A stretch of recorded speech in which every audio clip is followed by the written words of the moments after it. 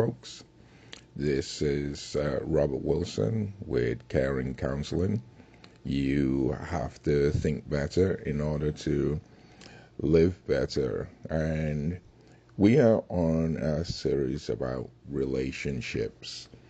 And we've been talking about love in the context of brotherly love, platonic love, love towards each other. Right, but now I am going to be talking about agape love in terms of marriage. Now, we all know agape love is divine love. It is unconditional love. This is the love that keeps bonds together. The Bible says, never separate us. Nothing can separate us from the love of God. This is the strongest cohesive force that there is that keeps all relationships together. If somebody has this love cannot be broken. It doesn't end. It's not something that can be upset. It transcends all emotions. And this is the kind of love that God has for us, and the kind of love that God has deposited in our hearts.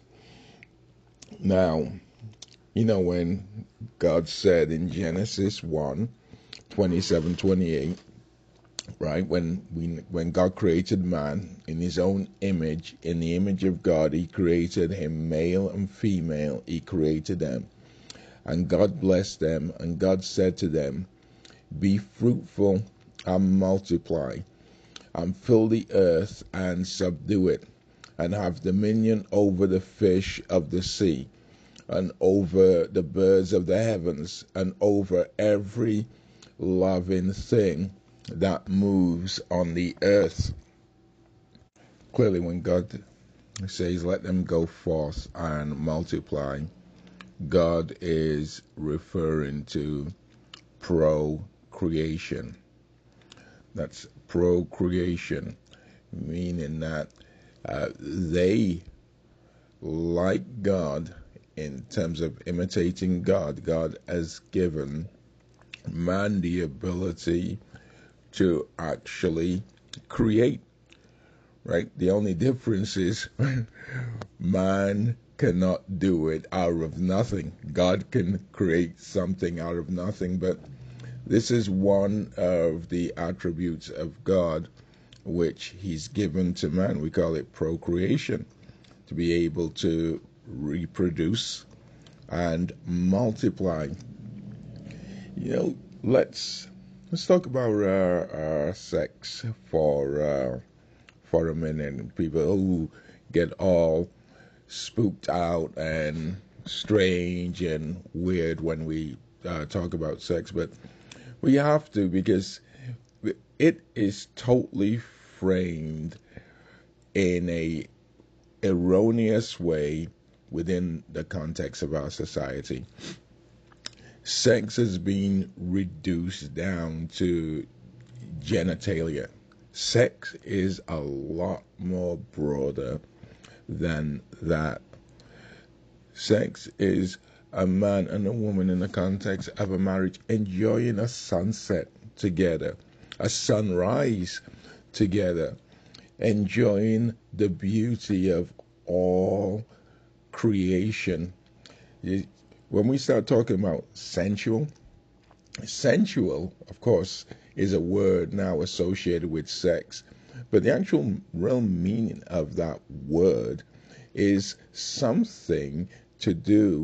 word that's to do with the senses being stimulated, right? So anything sensual involves the mind, will, and the emotions, right? And so this is a big part of sex, stimulation, not just stimulation of the genitalia, but stimulation of different aspects of the senses. Sex is a very, very, very broad topic.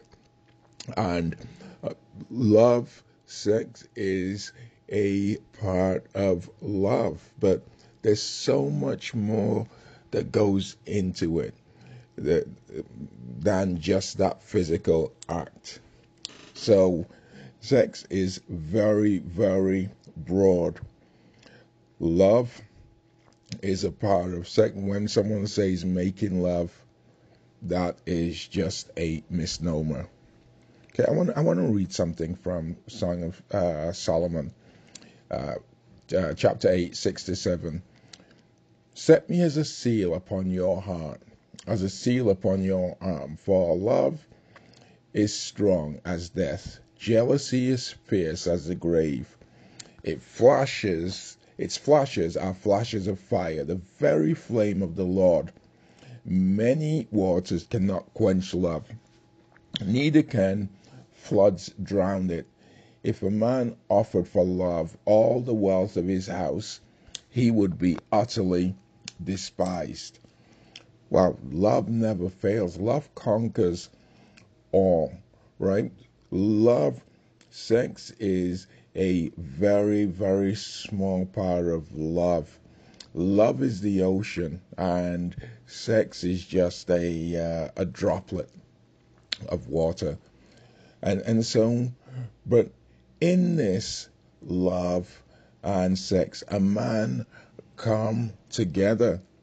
You know, it's intimacy is about knowing someone, is about understanding someone in terms of the emotions, the affections, and and that is consummated by the physical act of sex with the genitalia.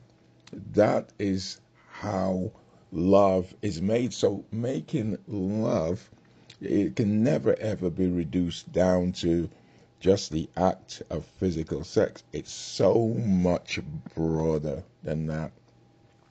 Okay, so love is a cohesive force. It keeps a man and woman together in holy matrimony. Now, of course, scripture tells us that a man should love his bride as Christ loved the church. Well, how did Christ love the church? Christ sacrificed his own life for the church. This is love, right? Love, there's no limit on love in terms of sacrifice. It's not, well, how much do I sacrifice? Well, everything, as Christ did. This is the example. It's the highest good for another. Look, Ephesians 5:25. For husbands, this means love your wives just as Christ loved the church. He gave up his life for her. And so clearly, this is the model of marital love. It is agape love, still unconditional, but unconditional love from a man to his bride and vice versa. And so I want to also look at Ephesians 5:25 to 33.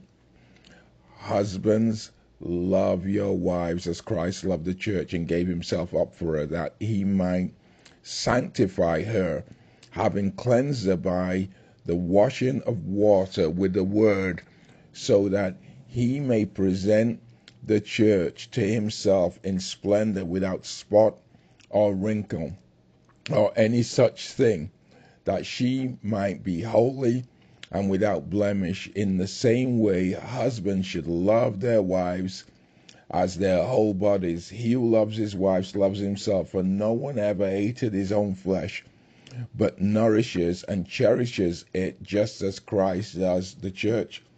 And this is what Christ expects a man to do with his wife, to nourish her spiritually, emotionally, yet physically. But as I said, love in the context of a marriage and sex is much broader than what it's reduced down to in our society. Just this physical act. No, much broader than that. In fact, the physical act is just the icing on the cake, right? I mean, nobody, I remember when I was a kid and I used to eat icing. I mean, it tasted nothing like cake. No, it just goes on top of the cake, right? Icing is nothing without the cake.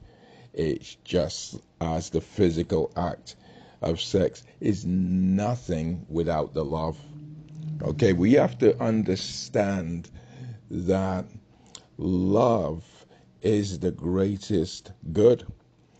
When someone, and a lot of people say, "Oh, I love you, brother. I love you. I love you," without really knowing what that entails. And many people, if they knew how far that commitment of love goes, I guarantee you they would not use it. Love is a commitment all the way to that. No greater love than this, for a man to lay down his life for his friends, right? So this is love. When we hear about our brave military soldiers who throw down their life for their brothers in arms, this is love. This is a true sacrifice. What that person is actually saying, I'm giving my life for yours. This is the greatest good. We all have um, uh, these propensities for self-preservation. But when somebody deliberately destroys himself to protect another, or puts himself in harm's way to protect someone else, that is love. That is the greatest good that anyone could do for anyone. And as Christ died on the cross for all mankind, this is the greatest good. And don't forget, Christ died on the cross as a spotless, sinless Savior. So love in the context of a marriage is very, very broad, much broader than the physical act of sex.